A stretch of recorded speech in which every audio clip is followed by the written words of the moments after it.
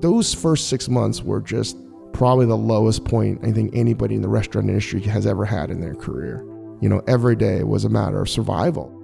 Welcome to Rethink Moments, the show that explores culturally significant ideas and events that in some way changed how we think, and rethinks how these moments changed us. What went right, what went wrong, and what was learned. I'm Rachel Botsman. Before the pandemic, we had just opened up 8 restaurants in 2 years. And I think we had 1,500 to 1,800 employees. And that week the pandemic hit, when that happened, it was an easy decision to shut down our restaurants for safety. David Chang is a cultural rule breaker. He's a famed and celebrated chef, an entertaining Netflix and podcast host, a best-selling author, and the leader of a global business. In April 2020, David, like many other restaurant owners, had to take an enormously difficult decision. Following the World Health Organization's decision to declare the 2019 novel coronavirus a public health emergency of international concern, I have today declared that the coronavirus presents a public health emergency in the United States. The time has now come for us all to do more. You must stay at home. Avoid gathering in groups of more than 10 people, and avoid eating and drinking at bars, restaurants, and public food courts. We literally didn't sleep trying to figure out, is this the best decision? Is there any other way? You never prepare yourself. You just try to tell everybody, this is what's happening. We told everyone, this is what we have in the bank account. We had a lot, and now we have almost none. 800 employees from Momofuku Group were laid off, and 2 restaurants were permanently shut down. The pandemic caused me to truly understand that I have no control really over anything. Today on Rethink Moments, how the deep pains of the pandemic have changed what we value and how we measure success. I'm becoming more and more grateful for what's happened because there's no way I could have stopped. The only way it's going to stop is if the world stops and I get and reset everything. What happens when your way of life is under threat? When there's so much momentum happening, you just get carried away. You become that frog in the boiling water that you just never even realize that you're boiling to death. And as a leader, how do you find new ways to make a change? Stay with us.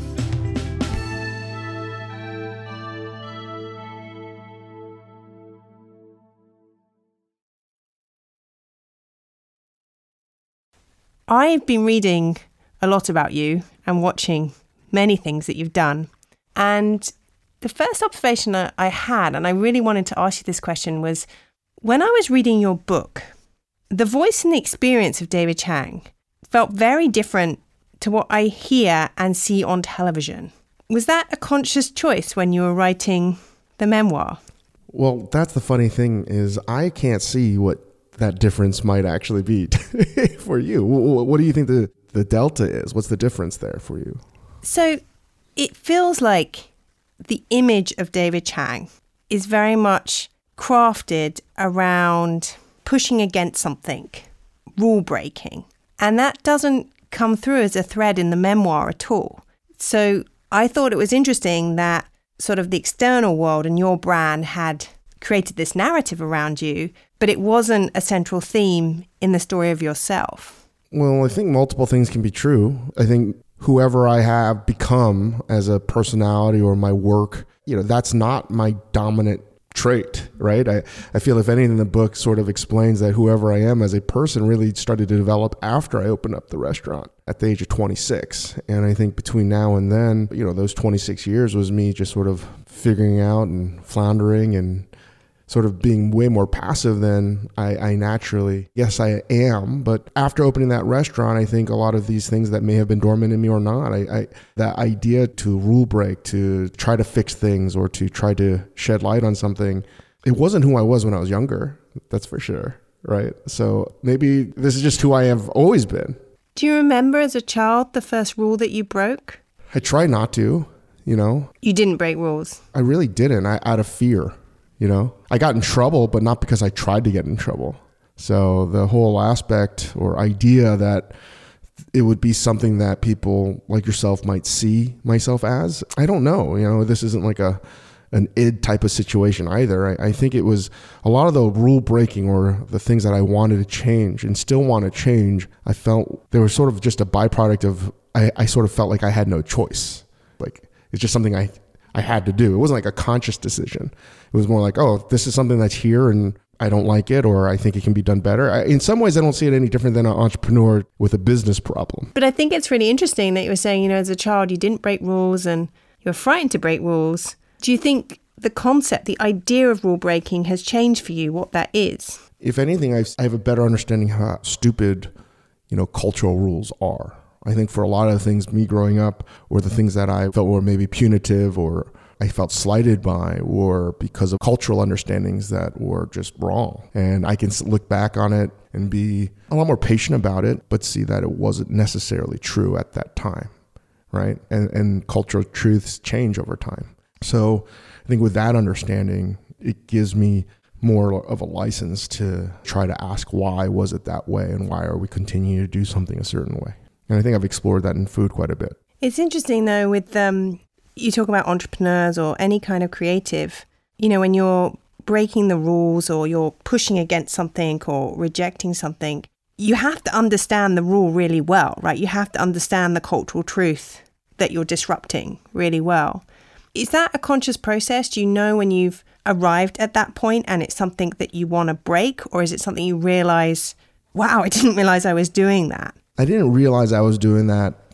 I think you need to have a lot more data under your belt to sort of connect the dots, because when you're in it, it was just something that was an urge that you have to do, right? But, my initial sort of idea for Momofuku Noodle Bar was really people don't understand how to eat well. It wasn't Asian food. People don't understand how to eat well affordably. It's not just fast food, and great food doesn't have to be of the provenance of super high-end fine dining. Because if you travel the rest of the world, people eat really well affordably. I mean, not everywhere, but a lot of places. So it was more of a disconnect. I was like, why is it there? I joke it's like cultural arbitrage, right? The values that I grew up as a Asian American weren't seen as accepting or as cool in American culture. It was always pushed down or seen as cheap or seen as other. But that just wasn't the case. I just felt I knew that wasn't true. And the more I was able to travel the world and meet new people and experiences, I realized that there was just a lot more commonality in all of us than not. And there were just sort of cultural obstacles that prevented things from percolating to the top. Like, a lot of food reviews around the world are $25 and under, or 25 quid and under, or something like that. I'm like, why? If you look at the data of all the restaurants that are in the 25 and under, they're all ethnic restaurants. Why is that?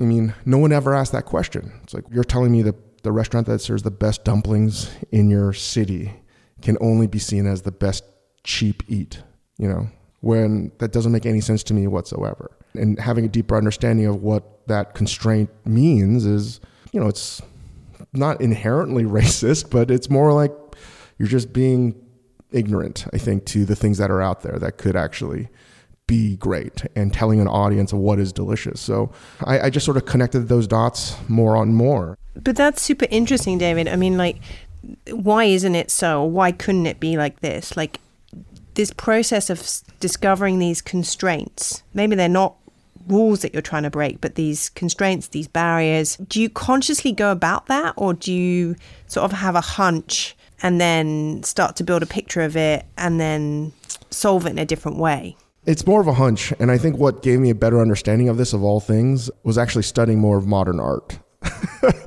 because I didn't understand it. Right? It sort of dovetailed into me having a better idea of what food could potentially be, and not just food as a platform, but culture as a platform and how you express yourself. And, I don't usually think about this or talk about this because you can sound like a real asshole for like talking these things out loud. But I just wanted to understand how you could do something different. It's not just art. If you think about music, literature, anything in culture spread out over time, what were the moments that changed it, that shifted people's perceptions and understandings of what is normal and what is acceptable? And I think the more I sort of looked at that and these moments, it was mostly something that not necessarily counterintuitive, not necessarily something that was like a dialectic or something like that. It was just something like, why was something underground and not mainstream, right? What was keeping that down?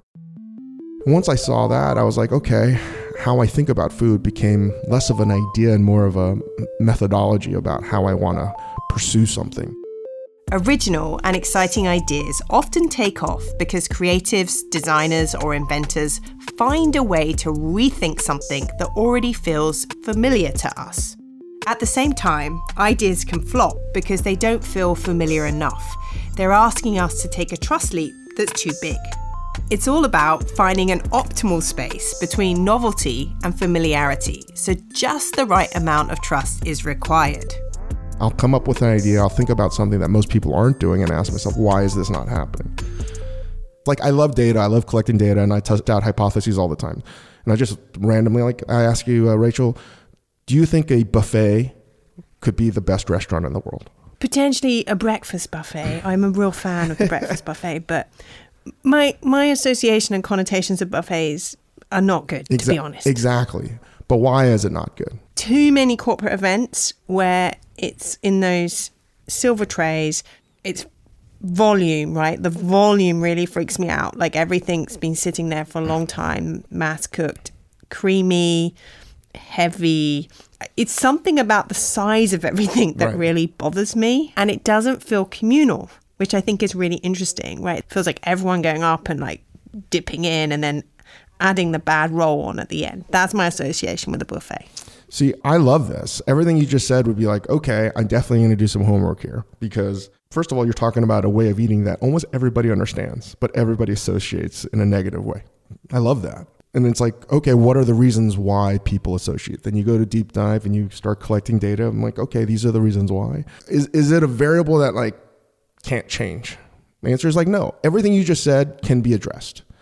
And then you sort of reverse engineer and be like, okay, what kind of experience would someone have to go to dinner at a buffet? So sit down with your friends or you're on text thread and you say, hey, let's go to this restaurant X tonight.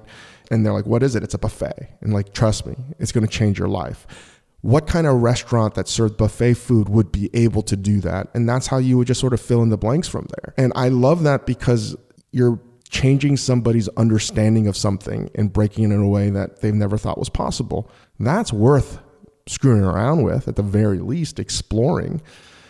And what I ask myself and my team is it a bad idea because somebody just said it was a bad thing? Somebody said, I hate it because it smells bad. And maybe that person that said it was of prominence of note, and they thought it smelled bad because there was somebody that was a different skin color than them that was serving the food, and then whatever, there was some kind of prejudice they had. Who knows? There's a bunch of dumb reasons in culture through history that we've derived to be true when it actually was derived because somebody was dumb and ignorant. So maybe that's one reason, or the alternative is actually the cultural sort of misunderstanding of buffets has been so prominent and so huge, it's prevented anybody from actually testing out anything. And that's what I would do. It's like, I want to collect the data myself to see, is it actually a bad idea?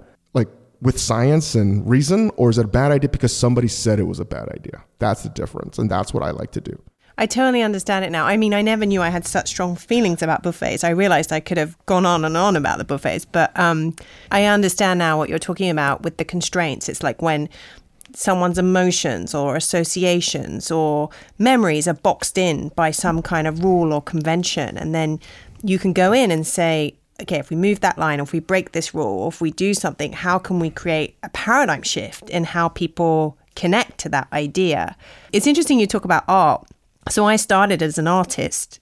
A long story. I used to make installation art, and I was always really fascinated by this tension between the familiar and the unknown.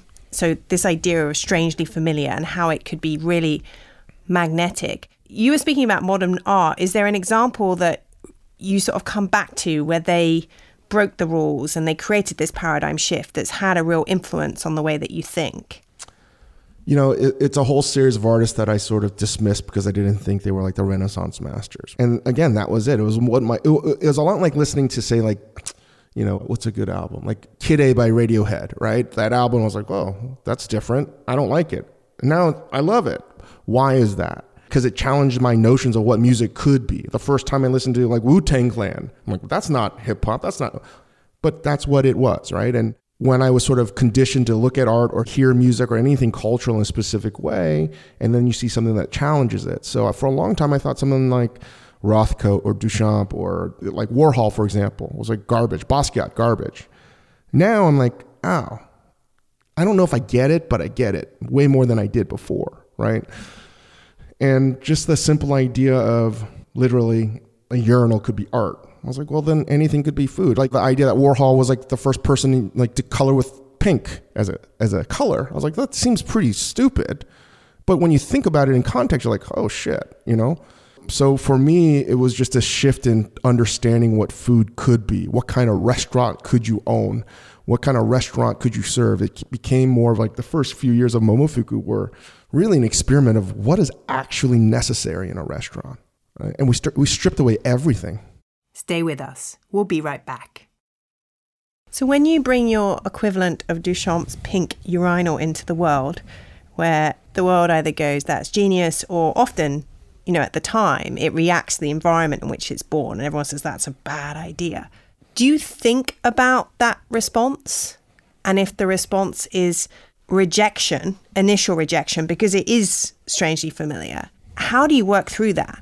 See, I work through that in a different way. I have friends that are really at the cutting edge of food or have been. Like Heston Blumenthal, he's a different example because I view him and Ferran Adria as like the fathers of modern gastronomy, right? If Ferran Adria is the Picasso, then Blumenthal's like how do you pronounce his last name? George Brock? You know, like they're like the two guys that figured out how to do it. Heston was more commercial than Ferran, even though Ferran sells more stuff, right? Like, so can I ask, David, who is Jamie Oliver? Just before you go on, Jamie Oliver is the most commercial artist. Like that's the thing is, if I was younger, I would have made fun of Jamie Oliver, and I did make fun of Jamie Oliver. But now, if anything, it's the same thing my friends make fun of me. One of my great friends, Wiley Dufresne, who's one of the best chefs in the world, and he's always like, Dave, you're just a populist.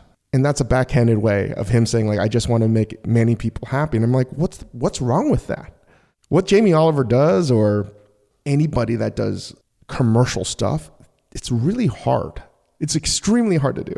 And I'm not in a position anymore to say like that's good or bad. And it's just more like, what is the reach somebody has? And the different way for me to think about this, or how I try to internalize it less about Jamie Oliver, is if I think about food reality competition shows, the low-hanging fruit cooking shows, I now am very appreciative of them, even though they're garbage, even though they, for the most part, are just bad. I can't, I don't hate them.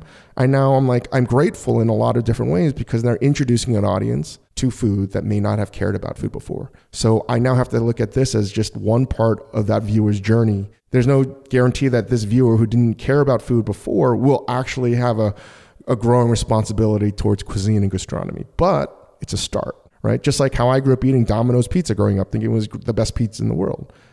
For me to say that person is a Philistine barbarian that knows nothing about cuisine, that's the problem, right? And I think saying something sucks or saying something's bad, I'm trying my best to like curb that default setting, because if anything, it's like Jamie's touched a lot of people. He's touched a hell of a lot more people than he's offended. So like, why do you hate him? Because he's been successful? But like in general, I think in food, by not embracing commercialism, a lot of chefs have painted themselves into a corner. No pun intended. I don't hate Jamie by any means, and that wasn't. I wasn't asking you that question. No. I know. I sense that there has been this shift in your default setting, as you put it, to reframe things, not reject things because they are highly commercial or highly successful. Is that change of thinking, the way you think about paradigms, the way you think about what people have brought into the world, is that a recent thing? No, actually, and this has been many sessions with my therapists over the years about understanding this. It is less to do about me accepting that sort of mass appeal and more shifting it towards the fact that is simply one of the most difficult things you can do. And I will always gravitate towards one of the most difficult, I'm always after the most difficult thing for the most part. And doing something at mass, yes. That's like a commonality for me is like, I will always take the road that is going to be the most punishing. Difficult because it's hard, difficult because it's expensive, difficult because no one's done it before, difficult because it's physical. Yeah, I'm extremely attracted to doing something that no one else is doing, right? Not like rowing a boat across the Atlantic, right? Because if I wanted to just do one restaurant and try to get the highest ranking in the world and try to get 3 Michelin stars, it sounds asinine and totally conceited to say this. I think I could do it. You know, some of my best friends are doing that, and I don't diminish it. There's nothing easy about that at all. I'm so happy that they can be fulfilled doing that. All I'm saying is it doesn't fulfill me anymore to just do that. It's just harder to do something like, you know, if it's like a film, I don't want to, like, I love David Lynch, but I don't want to make David Lynch films. You know, I want to make Steven Spielberg movies, right? I'm very much attracted to trying to make a film that everybody likes, as many people as possible. And I want that in a dish as well. You know, how do you make something that, you know, you're never going to get 99%, but how do you get over 85% of the people that taste it to overwhelmingly love it? That's a challenge that I love. But it's so interesting you say this, because it seems like there's this tension in your work and your goals and the food that you create around scale.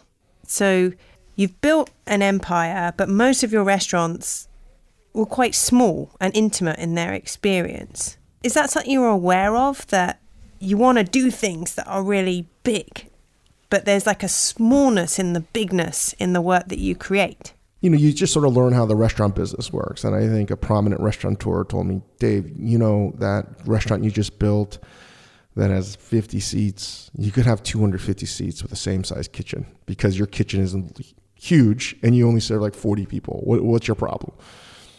I think for me, the reason why I wanted to do that was to control quality, right? But it's a specific food that you make for those 40, 50 people doing 2 turns a night. To do anything larger, it's not that I was opposed to it. It was more, again, a shift. It was like, okay, we've climbed these mountains. We know these routes really well.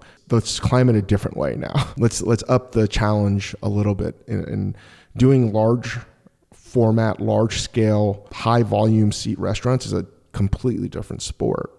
So we are shifting a little bit more to that, but we're shifting to all kinds of models now in a, you know, a little bit of a post-pandemic world. You know, one reason I opened up Toronto was people were like, you can't do a big restaurant. I was like, oh, I'll show you. A lot of it is like, I'll show you, you know, to my imaginary critics.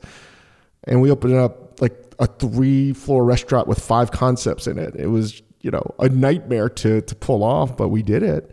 And we did it really well. So I think I'm less obsessed with trying to prove that kind of point and more trying to build something that's sustainable and less about my own ego. I mean, that's really it. And the small restaurants are really about feeding my ego. And I think now it's a lot less so. It was Michelangelo who said, what you get by achieving your goals is not as important as what you become by achieving your goals. It's a quote I love because it challenges how we truly value success in our lives. Short-term goals lead us to focus on what we want to do rather than what kind of person we want to be, whereas far-out goals can be incredibly liberating. They allow us to think about an integral piece of ourselves that is not fully expressed. I used to be willing to sacrifice everything, life, body, and limb. And now I realize just how ephemeral those things are. And, you know, it's not that what's the point. I do think that these goals are young person's goals. You know, they're just young enough to think that you can do them and just dumb enough to not know that you can't do anything else, right? This is perfect tension on that. And I think that if I was more mature at a younger age, if I had a family, if I was basically more well-adjusted as a younger person, I probably wouldn't have attempted any of those things. Because now I'm turning 45 this year. I just, you know, that's what I think wisdom does. The accumulation of wisdom isn't necessarily that I'm getting smarter with more knowledge. I just think the pain hurts more. And that's one of the reasons I don't do it. It just hurts so much to throw yourself at these projects, because now you realize, oh, wait, it's not just me that's throwing myself at these projects. It's everybody else around me. And maybe they don't care about this as much as I do.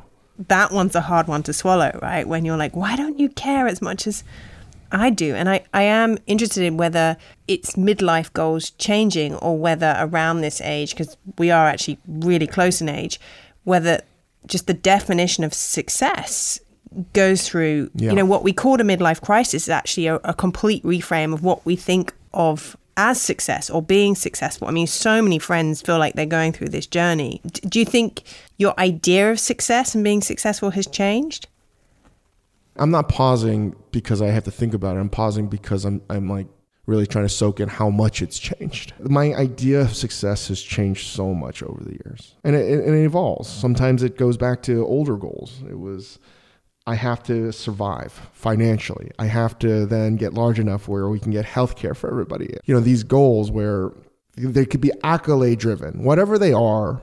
I've realized that they're not necessarily aligned, right? For me, what I think my goals are, I have to really step back and think, are they good for me? And do I think that my goals are also good for the team around me? Because more often than not, what I think is good for me is definitely not good for my team or the people around me. So I try to find that overlap where it's good for everybody. And that's sort of how I pursue it. And I was just at one of my restaurants because I've stepped away from day-to-day cooking, and every restaurant's had a hard time recalibrating. And, one of my team was like, hey, when you go there to eat, just know that they've been working extremely hard and it may not be up to your standards. And I went in and there were a lot of things wrong. And I definitely got irritated at dinner, but I didn't say anything. And I tried to be as kind and respectful to everybody as possible. And I think the older version of me would have probably left mid-dinner and said, like, what are we doing here? How come you're doing this? And then after dinner, I probably would have stayed and like worked with them and then not left for like 2 weeks until we addressed everything. And that may have solved it temporarily, but I think in the long term, I would have burned a lot of bridges with the people that worked there, created a lot of distrust. So instead, I waited the weekend, let my thoughts get a little bit more organized. And I had a meeting with everybody online and like the 3 other people that are upper management. And I told them like, hey, you guys are here every day. I am not. These are my thoughts. You can take them or disagree with them, but I'm just giving you from my perspective what I think we should be doing. I would never have said those things before. And I also know that I said, if you guys want me there, I'm happy to change my schedule and spend, a few days and working with the team. And it just reached a point where I was really happy, even though it was an immediate change. We didn't address it immediately. I know that it's going to be because it's a different organization. It's a different team and it's a different time and era. So for me, I have to be willing to accept that I may not get the instant result that I wanted, but I now know that after years of trying to get that instant gratification, getting that instant gratification oftentimes makes a mess down the road. It's like no different than, so I joke sometimes with people I work with. It's like when you do something like this, it's like one of those Marvel movies where you go back in time and you change you change something in present day and it screws up the future moving forward. And that's what it feels like. By not interfering, I'm letting the DNA like do its thing, right? It's going to just be on a better course without my interjection. So if anything, it's just, again, reducing what I think is right and wrong and just letting it happen. And that's hard. It's hard to be passive. David's talking about the benefits that can come from slowing down our lives and taking more time over decision making. It's been a big realization for him, for me, and many of us over the past 2 years. Slowing down allows us to think in unstructured and unconventional ways. It enables us to be less reactive and more proactive, and it allows us to sit in the unknown.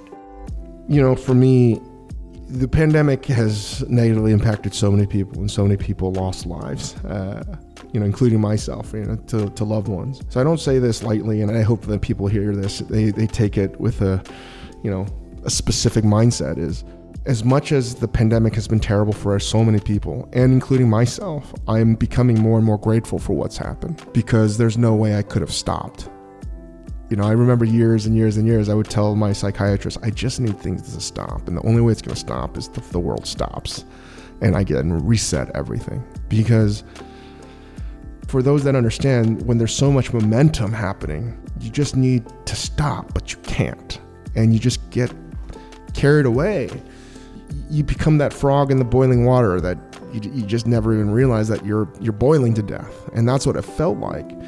And as terrible as it was, the world stopped and I was able to stop myself. And it negatively impacted not just my business, but my entire industry. And at the same time, I was able to be present and be a dad and be a husband and be a friend and be all of these things that I had to take and put in the back burner for so many years. And, for me, I realized that the pandemic caused me to truly understand that I have no control really over anything, and just sort of surrendering to that idea that I have control. This idea of control is sort of ludicrous. So that's been my whole takeaway over 2.5 years, is to learn to be more grateful of the things that I have. If I lost every cent, if I lost everything, you meditate on these worst case scenarios, it's like, it's still not that bad. No, it's interesting because I think where many people are now struggling is that they know what they want to give up and they've rethought what they're trying to achieve, but they haven't quite arrived at what replaces that. Like there's a massive vacuum. And that's why we're seeing, people, millions leaving their jobs in droves and going traveling and giving up their lifestyles. Did you think differently about what you were trying to achieve? Has it made you think differently about what you're trying to achieve? I can't speak on behalf of our entire team at Momofuku, right? But I think that what we want to achieve as a restaurant is something that's way more sustainable from a restaurant group, right? From a media angle, it's using our platform to continue to try to tell stories that we haven't told before or haven't had the opportunity to be told. But I think from a personal perspective, I've just had the time to even know that I have a personal perspective now on things, right? So it's just a reorganization of what I think are my priorities. And I don't think anything is gone. It's just more my personal life, like everybody else's, is more prominent now. It's a constant reminder that this idea of balance, even though I think pre-pandemic, the idea of work-life balance was much like talking about the environment. I'm environmentally conscious, but talking about it versus doing are very different things. And I think everyone talked about work-life balance. But now, in a post-pandemic world, we have to really put work into making that happen. This is all a positive, to start to ask questions of the things that, much like we were talking about with how I think about food, the things that are seen as like true, maybe they're not true. For David, the privilege of time and work-life balance was only possible after some incredibly tough decision-making to protect the future of his business. Like many leaders across different industries, the only way to navigate uncertainty was to accept that there was no right or wrong answer. What's the hardest part was, my initial reaction was like to defend, and myself and the team is, the pandemic doesn't happen, this isn't happening. It was so hard to swallow that, wait a second, this isn't our doing. But then I was like, everybody feels that way. Those first 6 months were just probably the lowest point I think anybody in the restaurant industry has ever had in their career. Every day was a matter of survival. It really was. And I think the world over, especially in America, we were left to rot. And I know a lot of my friends that I spoke to, like some of the biggest restaurant and chefs in the country, we're all fearful, like, how are we going to do this?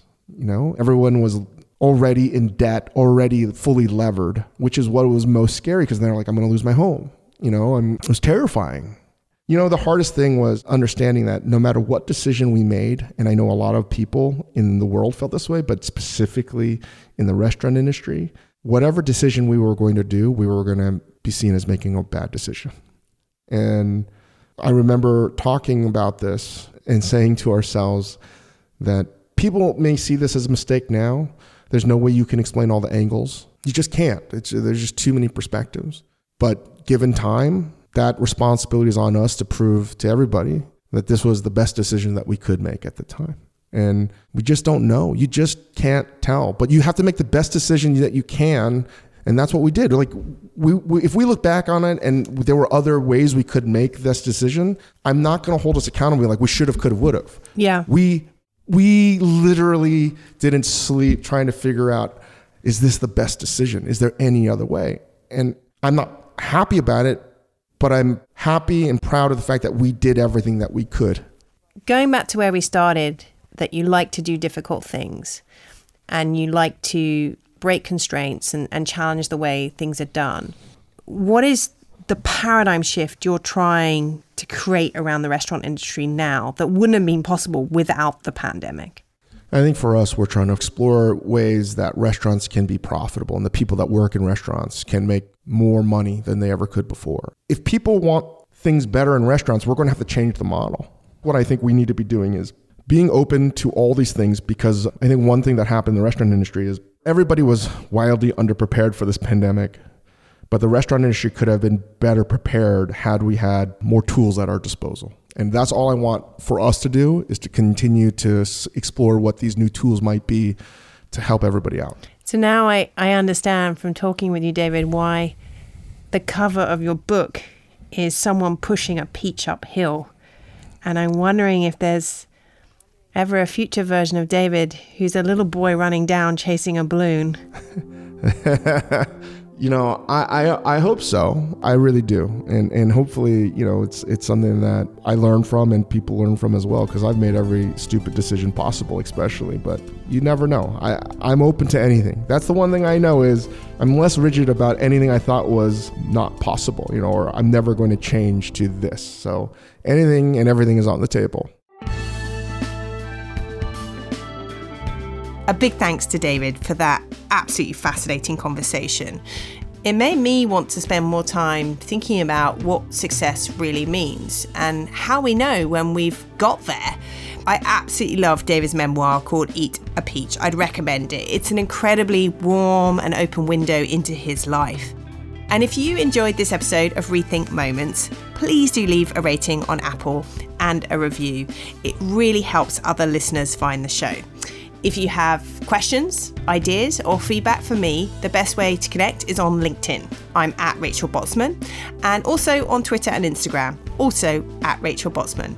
Thanks for listening, and I'll speak to you soon on the next episode of Rethink Moments. Rethink Moments is truly a collective effort. The show is developed and written by me, Rachel Botsman, with Will Hain and Alex Sansom. Our Rethink Moments team includes our wonderful producers Kat Davey and Karenza Metric, and Phoebe Adler-Ryan, our researcher. Editing, mixing and additional scripting is by our friends at Rethink Audio, Matt Hill and Anushka Tate. Sound engineering by Nick Morbath at Evolution Studios, and our original theme music is composed by Ben Sansom. And thanks to Jesse Hempel and the team at LinkedIn for all their support.